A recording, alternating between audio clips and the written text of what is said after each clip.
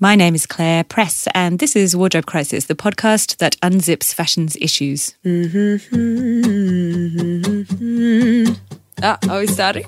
We are seeing a kind of almost Zoolander-esque caricature of how excessive fashion can be. Our shifting was like 16 to 20 hours a day. I would work like 450 hours in a month and making only $6. Creativity is one of the most powerful things that humans have. We underestimate the power of beauty and the power of humour. These are qualities that connect people, and connectivity is a really potent thing right now. Don't point a finger, impart knowledge and information instead. Plus size modelling can go suck it.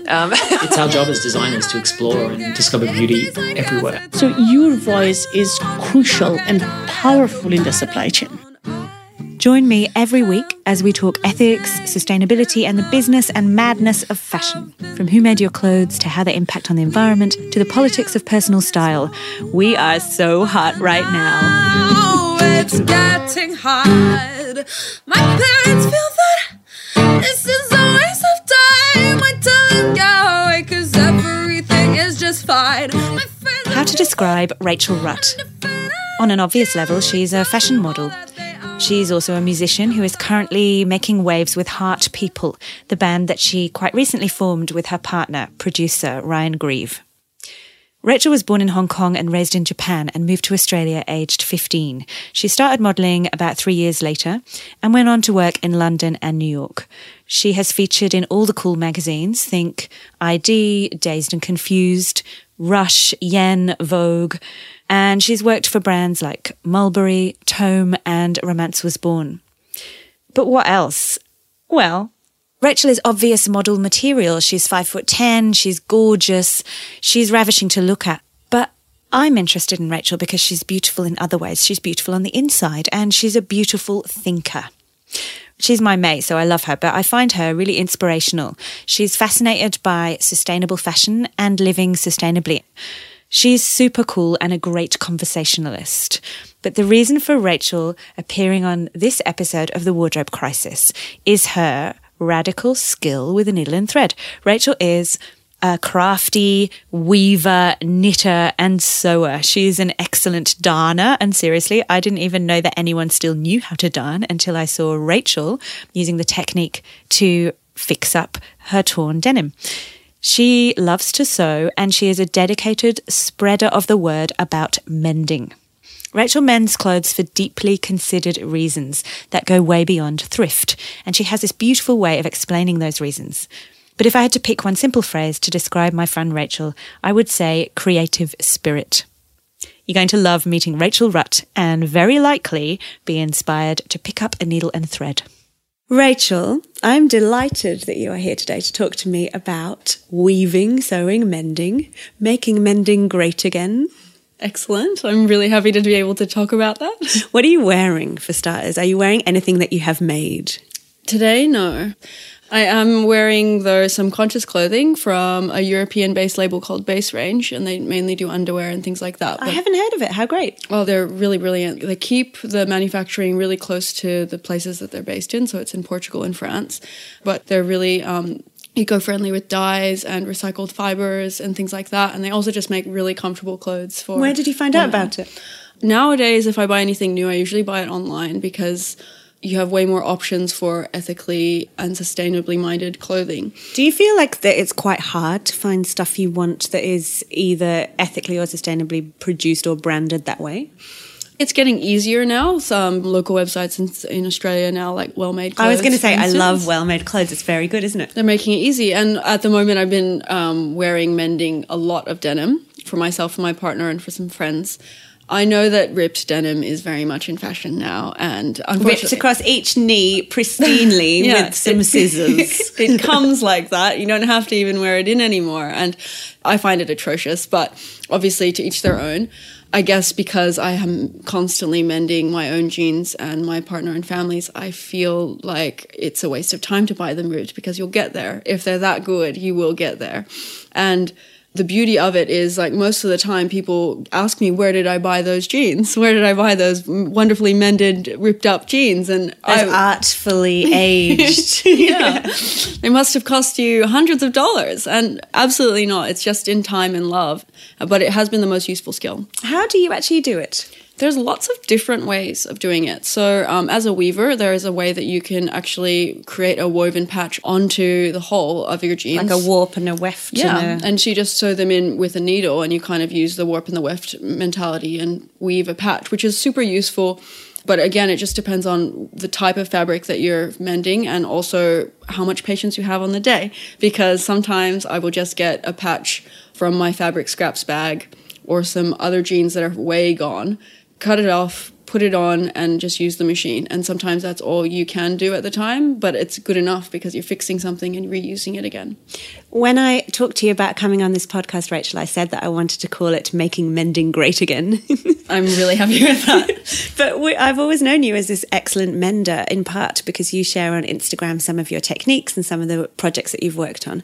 But what is it about mending that you like? Does it give you satisfaction? Oh, it's incredibly pleasing. Because especially when you're a conscious shopper, you're buying things that you absolutely love and you hope that they will just be with you forever. And unfortunately, most of the time they can't, because if you love them that much, you're going to wear them out. And so for the most part, actually being a mender is the most thoughtful part of it, is actually thinking of ways that the item won't break. Forethought. It's really important for sustainable thinking and living, but also if you really love the thing, you'd rather it not have a patch. But if it gets to that point, there's a satisfaction in knowing that you're going to keep something that you absolutely love. The fact that it's going to evolve into something that is truly, truly yours, because it's got a little bit of character, exactly. But also it's just the idea that you're becoming that much closer to something, you're caring that much more. And not only do you have that as a personal feeling and you take that with you, but when other people see it, you're transferring that relationship onto their impression of the item or clothing or mending in itself. And it's an unspoken language, and it's wonderful in that regard. So it's the gift that keeps on giving in many, many ways. How beautiful. Oh, I think that it's something I want more people to know about, and I think a lot of people haven't had the opportunity because sewing isn't as much of a household, day-to-day thing anymore as much as it used to be. And I was lucky enough as a girl to be surrounded by women and some men who were interested and also, more importantly, interested in sharing, which is a huge part of mending in itself. And the fact that the most brilliant part about mending is that it is an everyday skill, and it is something you can do on the train, on the couch, anywhere.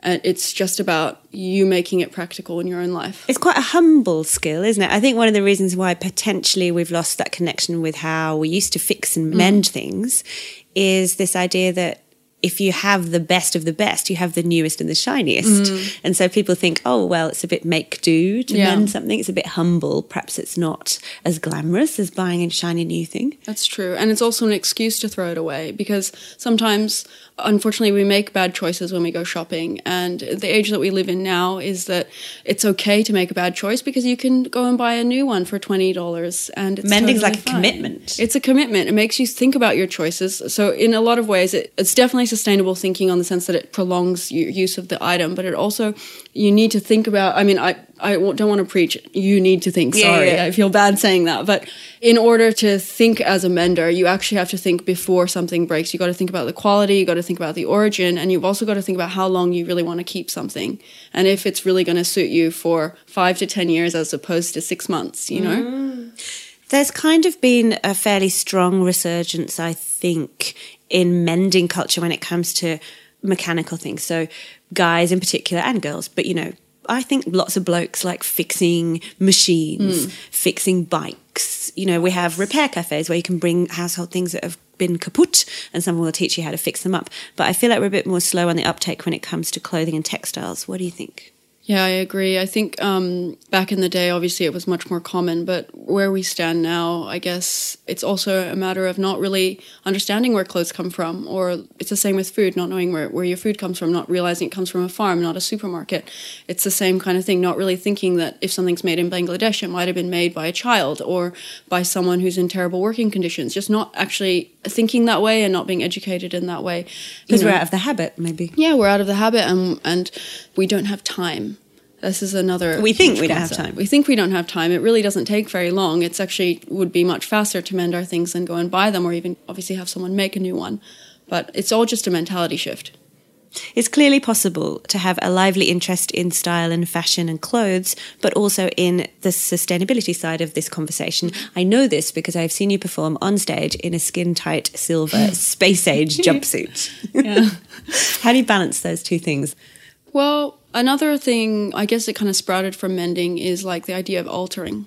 So sometimes I just go to thrift shops and look for magical fabric, even if it's in a terrible design. And a lot of things at op shops are weird shapes or weird sizes, and, you know, there's a lot of room for change. And so sometimes I just go and look for that, and I'll take it home, and, you know, it'll cost $5 or $10. It's really nothing, and it's just a bit of my time and experimentation that could make something wonderful. It's not technically perfect, but it's a lot of fun. Or in the case of silver sparkling dance suits, that was a collaboration with a friend of mine. His name's Paulie, and he runs a project called Hi Mum, I'm Dead, which is entirely made from reused fabric and things like that. And he's an artist, and he did a lot of wearables. And it's called what? Hi Mum, I'm Dead.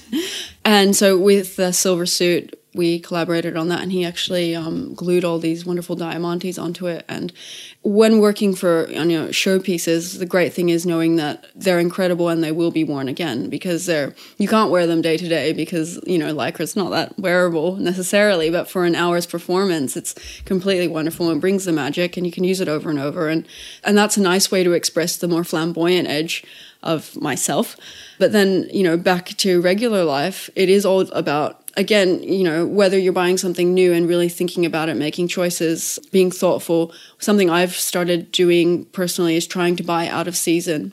If I need a new winter coat, I want to buy it in summer because I don't want to impulse buy it. And I also, you know, use the sale to your advantage, use the northern, southern hemisphere to your advantage, but also just so that I have the time to think about it before I actually need it.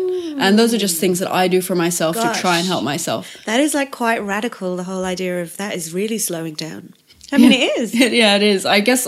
Not just for the sale, obviously, that's one aspect, but thinking, okay, I'm not going to buy on a whim because I'm really going to plan this. Yeah, and because I've bought so many things that I thought I loved. I thought they would be fantastic. And unfortunately, they either didn't suit my long-term needs physically or also just mentally, how I needed to express myself. So, and it has made me curb a little bit of my flamboyance, really, because I, you know, as much as we are emotional dressers, I think most women are, you have to be accountable, especially once you get on this train of thought. No one else cares, but you're accountable to yourself, and you are the most important person. You need to remember for yourself, because later on you spent that money, you're the one throwing it away, and you know. And whether no one else knows or cares, it doesn't matter. You do. So just trying to set some standards for myself. And it's been hard, but it's also forced me to really think about what it is that I want and not impulse buy, which is everyone wants to. I love the idea of impulse buying. There's something in it that makes me feel brilliant, but it's terrible. It's not who I want to be, and so I have to force myself out of it. Listening to you talk, Rachel, I'm thinking that you do have like a steely discipline. Like you're basically saying to yourself, you're holding yourself to certain standards when it comes to shopping, which, I mean, who does that? It's actually quite a rigorous way of behaving.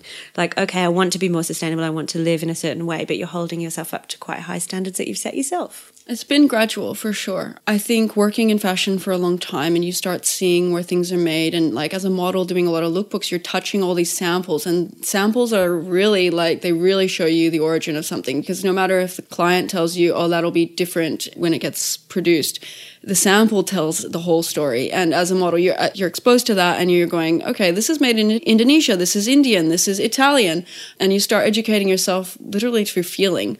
And then, I'm not saying everyone goes through this, but I certainly did, where you start wondering about why something is breaking faster or why it isn't, and why certain things are more comfortable than others, or why you like them for longer, et cetera, et cetera. And there are many ways to even research this or not research it and keep finding out more. There's a perception that modelling is all about just standing like a block of wood in front of the camera and then going home with the money.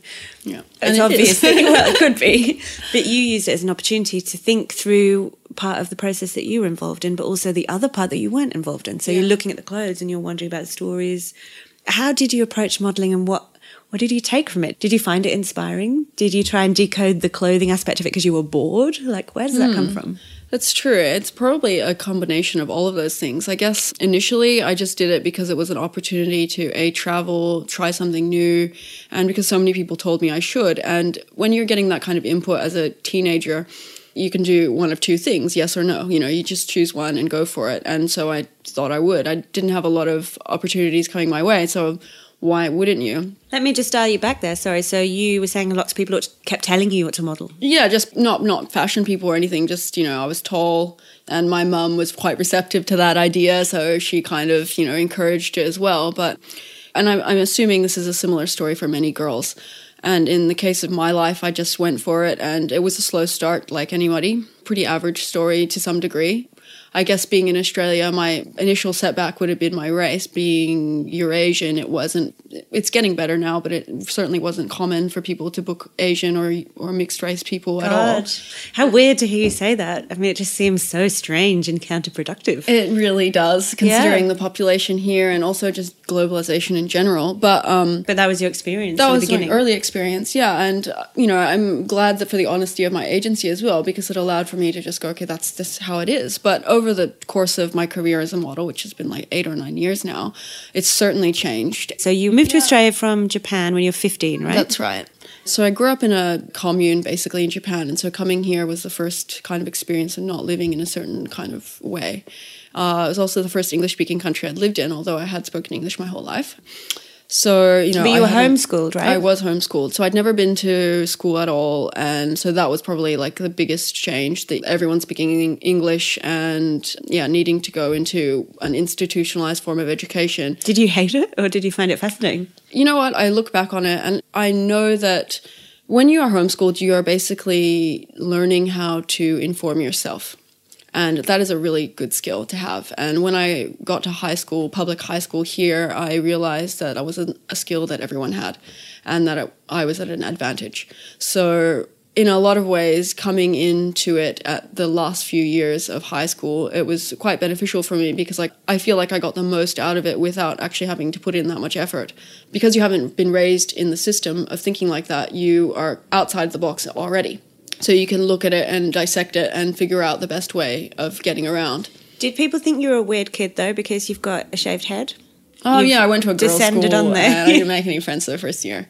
But I was also incredibly shy, so I also probably to do with that. But high school wasn't a bad experience for me at all once I got used to it. So, and I really think that children are resilient, and to know that, I mean, I was a teenager, so I guess I wasn't a child, but you have everything inside of you if you want to succeed or if you want to make something. And I wish that more kids knew this now. You can see your own possibility and just make it happen, because regardless of what you get beset with in life, you really have the power to manipulate it just with your mind. When did you work that out, though? Did you work that out as an adult, or did you kind of have a sense of knowing that you could make it work when you were younger?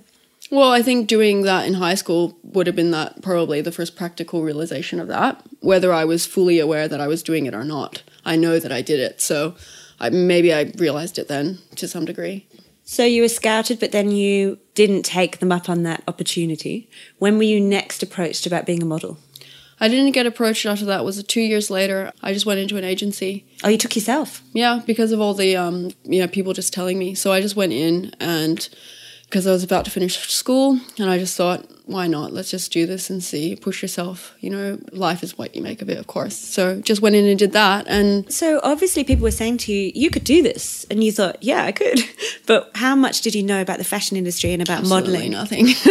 Nothing. I wasn't hearing all this info from anyone who was in the fashion industry. So really I knew nothing, and no one knew anything. But it was just based on my height and whatnot. So were you still shy? Oh, incredibly. But I have to say, doing the work through modelling, it definitely helped me open up a lot more. I think about it now, and some people start really young. Some people start when they're 14 or whatever. I think that would be so hard. Age. It would be terribly hard. I was like 18, about to turn 19, and it was still incredibly confronting. But at the same time, the wonderful thing about it is that it exposes you on a professional level to people of various ages and talents, creativity levels.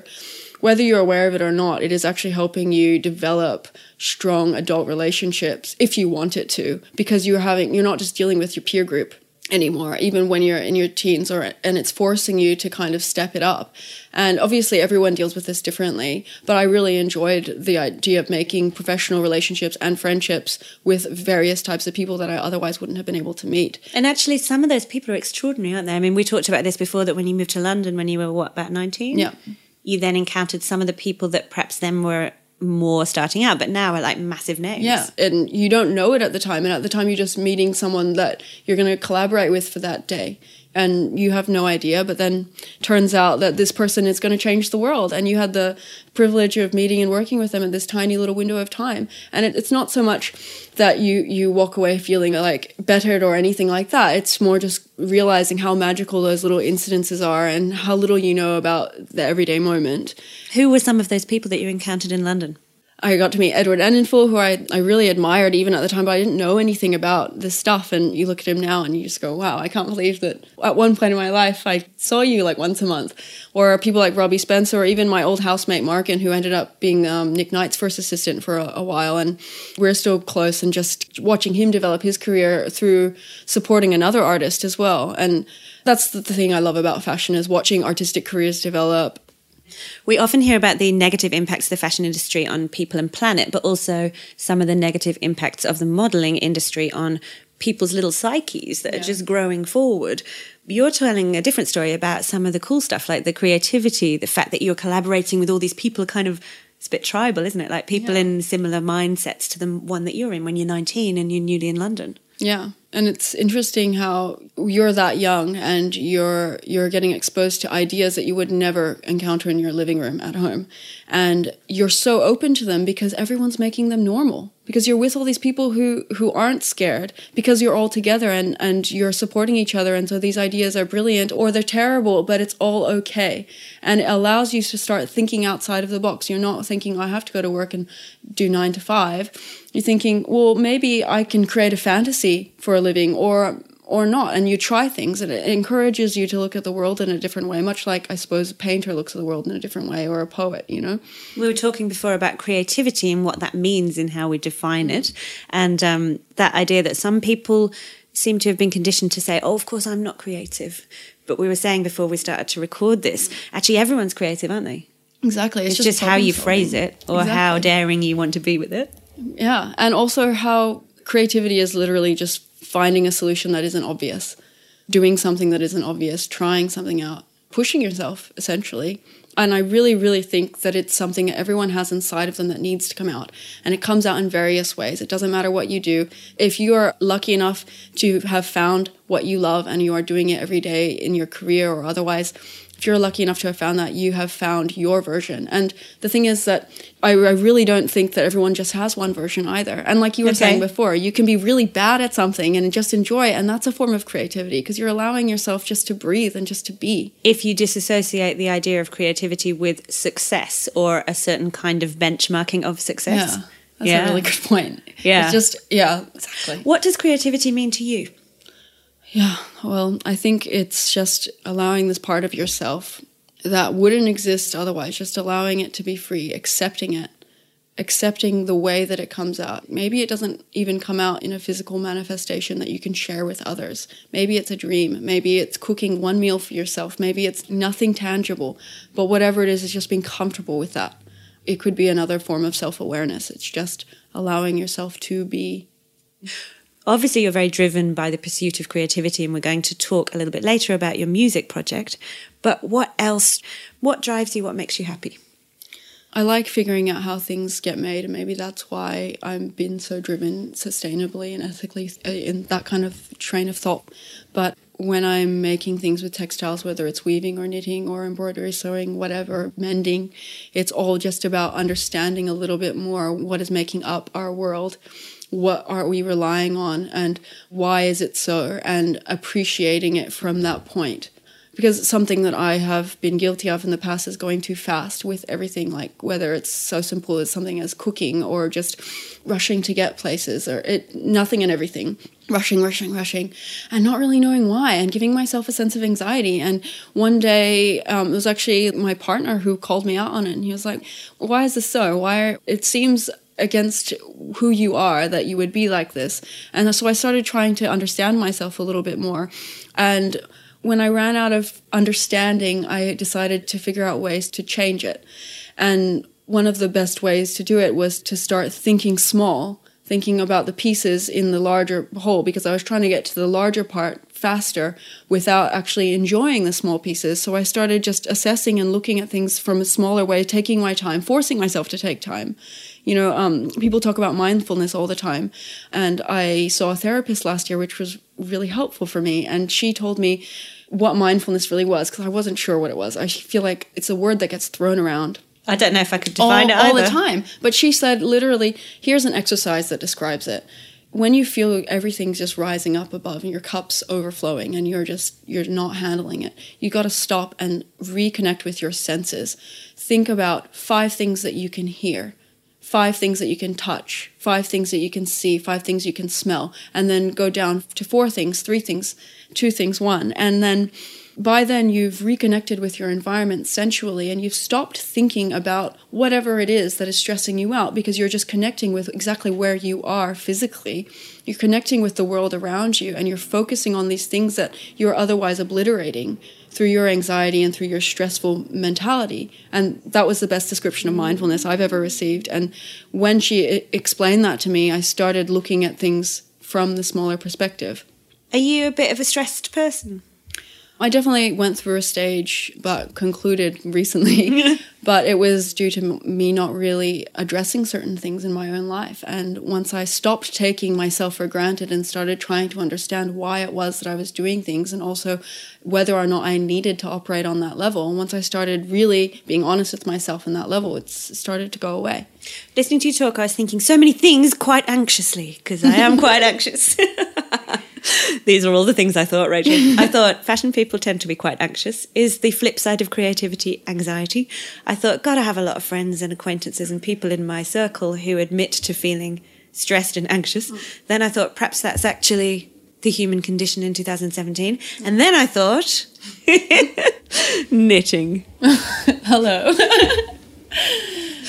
Now, I don't know. Please discuss before we get on to knitting. What do you think about all those stressful things that I just raised? Well, I think fast fashion is an easy way to start. I guess you and I both know so many people in the fashion or creative scenes, and there's this feeling that we need to be pumping out so much product all the time, whether it's a magazine spread or like a collection or all these things, and even to the point of social media, just how much of yourself can you share today? What did you do today that was glamorous? What did you do today that you can sell to your audience? Even to that point. And I think all the anxieties is coming from this drive that we feel, and it's another form of fantasy. It's not real, but I feel like we're forgetting what's real and what's not real. And also the kind of relentless gathering of speed of modern life. I mean, it is inescapable when we're talking about reconnecting with mending and some of those hand-worked processes that previous generations laboured over.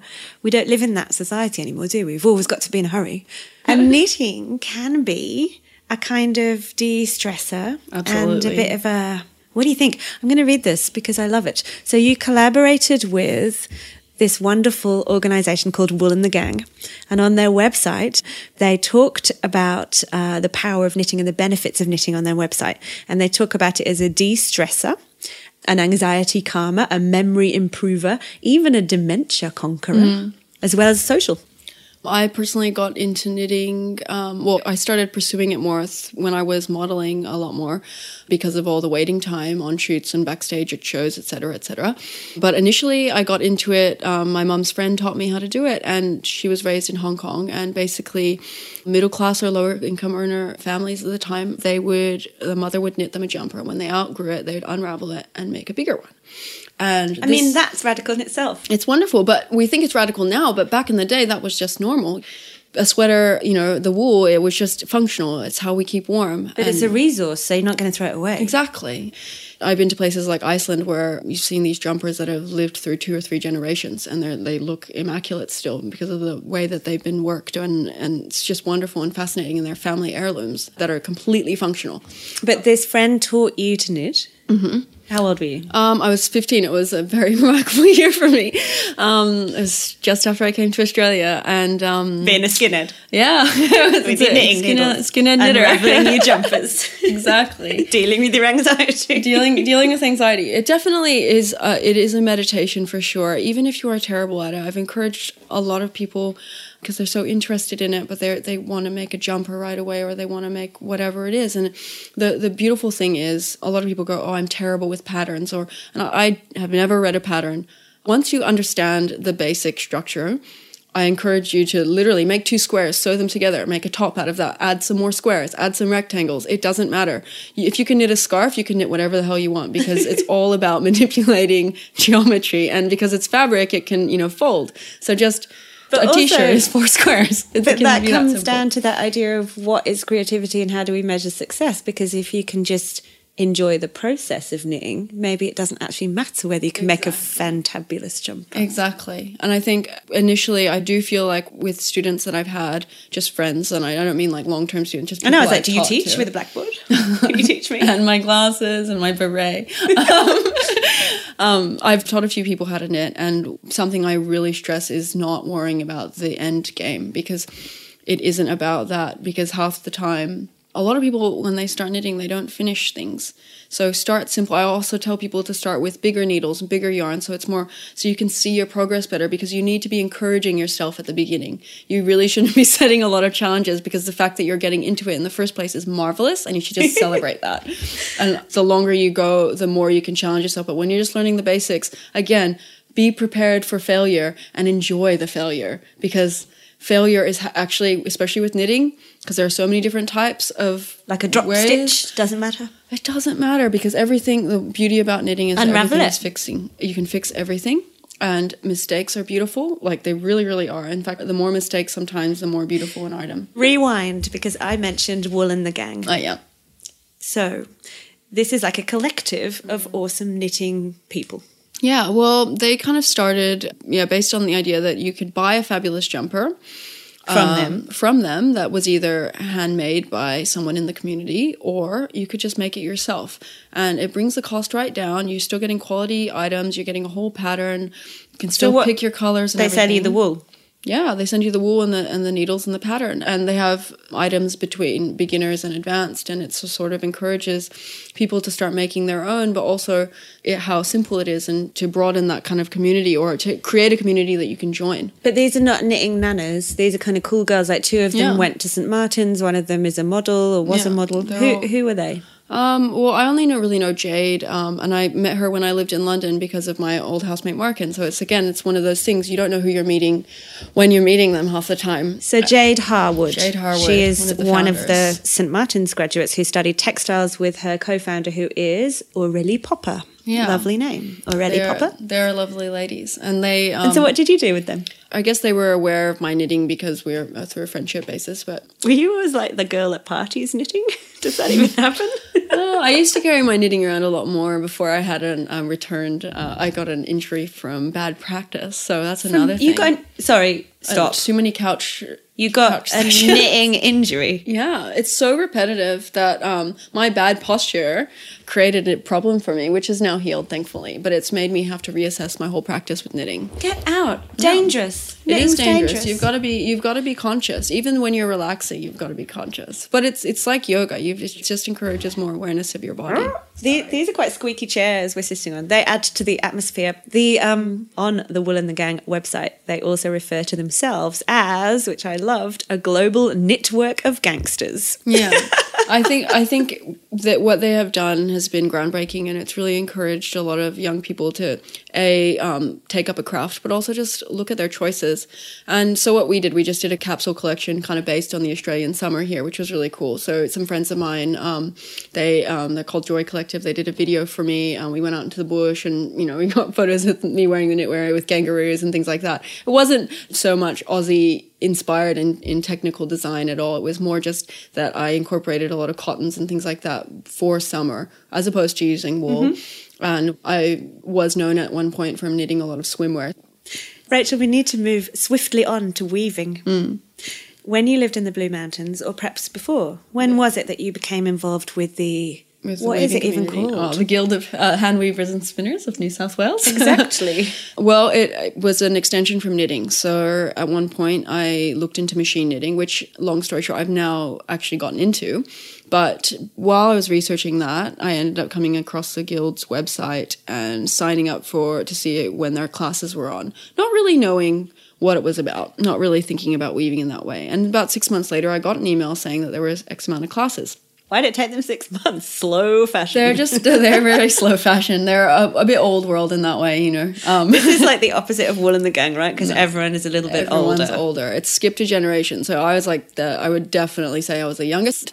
So what do you make? I make hangings at the moment, and I'm working on more like 3D and sculpture, but it's still work in progress. But as I was in our earlier discussion, it's interesting how coming into knitting from a freeform kind of perspective of coming from doing it at home, just creating and improvising, I had no fear. And like I worked on a project once that turned into a video called Feel Real Love, and it was basically based on, this is with knitwear, all these costumes that created a sense of anonymity for the wearer.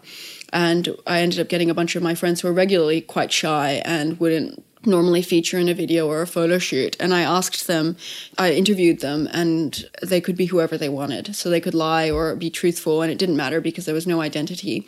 And we created a little video from that. And that, to me, still to this day is my ultimate sense of freedom and what I've achieved with textiles. But when it came to weaving, because I guess I came from such a structured background of studying it with these artisans and women who'd been practicing their whole lives and who wouldn't consider themselves artists, they would consider themselves craftspeople. I had this technically based fear on everything that I've created, which is actually only recently something that I've started to be able to address and understand. But because I'd come at it from such a structure, I hadn't been able to break it down for myself and just relax and make something coming straight from my heart. So it's been interesting having these similar yet totally contrasting practices in the same sphere. And it's interesting how your mind works on that level.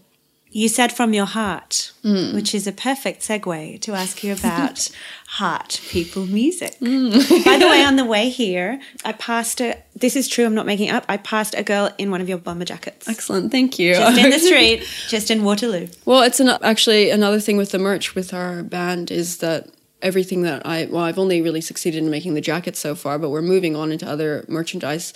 And knowing all this stuff and having this sort of background in fashion is allowing me to make much more educated choices. I mean, unfortunately, it means that we won't make a profit as quickly as other bands. But in the long run, I think it will just be the best. And I'm already feeling the satisfaction just from seeing the bombers out there and knowing that they're well made. How did you make them? Well, they're military surplus bombers, and I'm getting them embroidered in Sydney. Fantastic. By a workwear company. So it's been really great. And I just do all the labels myself at home. So it's been very grassroots. And, you know, we only just turned a minimal profit the other day. But it doesn't really matter because it's been doing it in the right way. And the longer we do it, the more that it's based in this foundation, the better the results are going to be. And so that is slow. And those jackets, in a way, like I embroidered the first two myself by hand. It took me 4 days to do 2 jackets.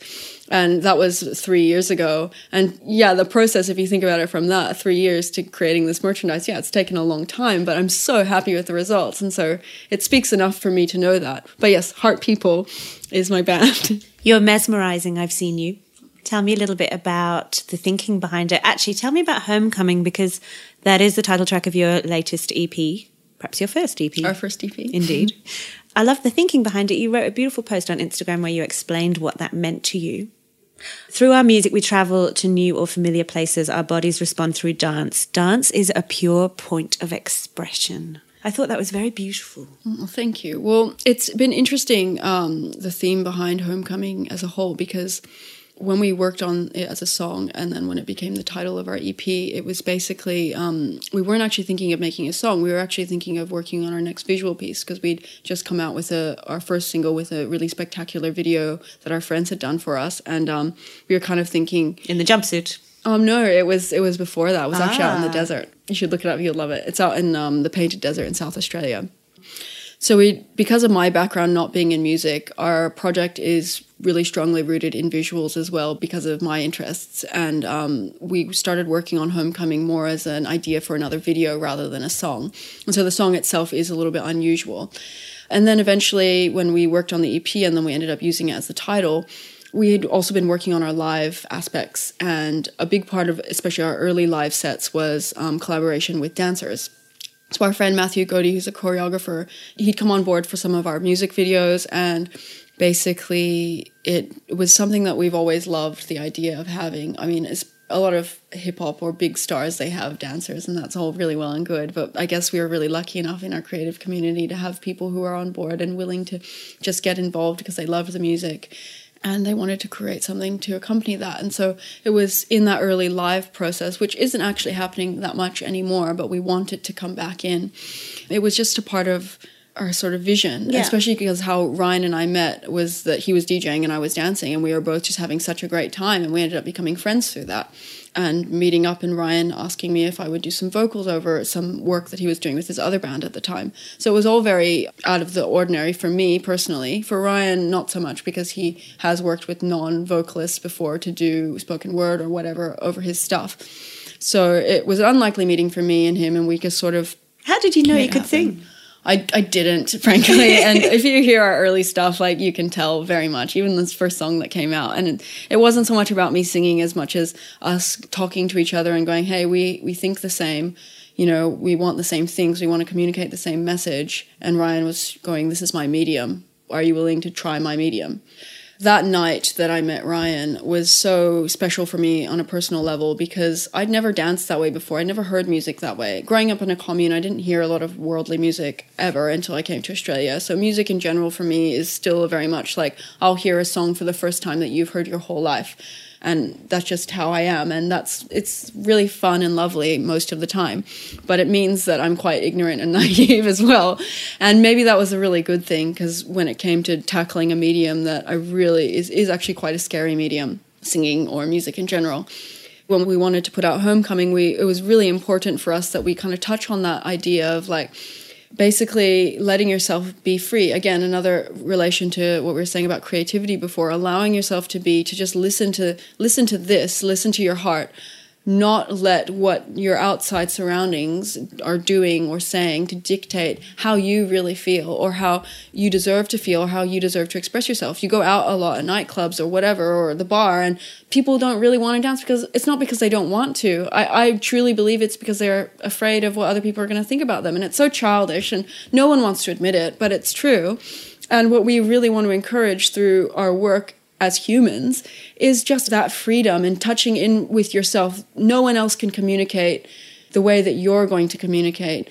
No one can move their body like you can, because it's your spirit and it's a translation of the whole. It's the bigger picture, and you're just joining that and allowing it to be free-flowing, and you're letting something out. And that's a huge part of what we want to do with our music. And essentially the title of our project, Heart People, came from, again, wanting to not live from our heads, live through the heart, you know, and encourage that feeling. And so when we see people walking around with our jackets, half the time, as much as I'd love to say, I think it's just because everyone loves the band, I really think it's because people love the philosophy that the words Heart People stand for on their own, beyond the music. And that's the most important part of the project for us. Even though the medium is what it is, it's the idea that needs to stand on its own, and I think it does. That's the end. Thank you, Rachel Rutt. Oh, it's getting hard. My parents feel that I'm different and you. I tell them all that they are wrong because I love you. Thank you for listening to Wardrobe Crisis. To learn more about our guests and the issues that we've spoken about today, hop on over to my website, which is clairepress.com/podcast. You can get in touch there, and I really hope you will. I'd love to hear from you. And you can also find links to my social media.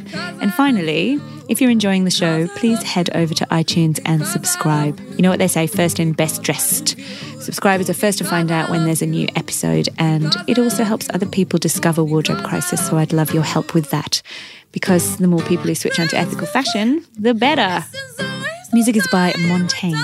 She recorded this special acoustic version of Because I Love You, which is from her Glorious Heights album, especially for Wardrobe Crisis. How good is that? Thank you, Montaigne. Because I love you, my parents feel that this is a waste of time. I tell them we're okay, I won't admit that I am blind. My friends all feel that I'm carrying a still. I tell them all that they are wrong. Because I love you, because I love you, because I love you. because I love you. Because I love you.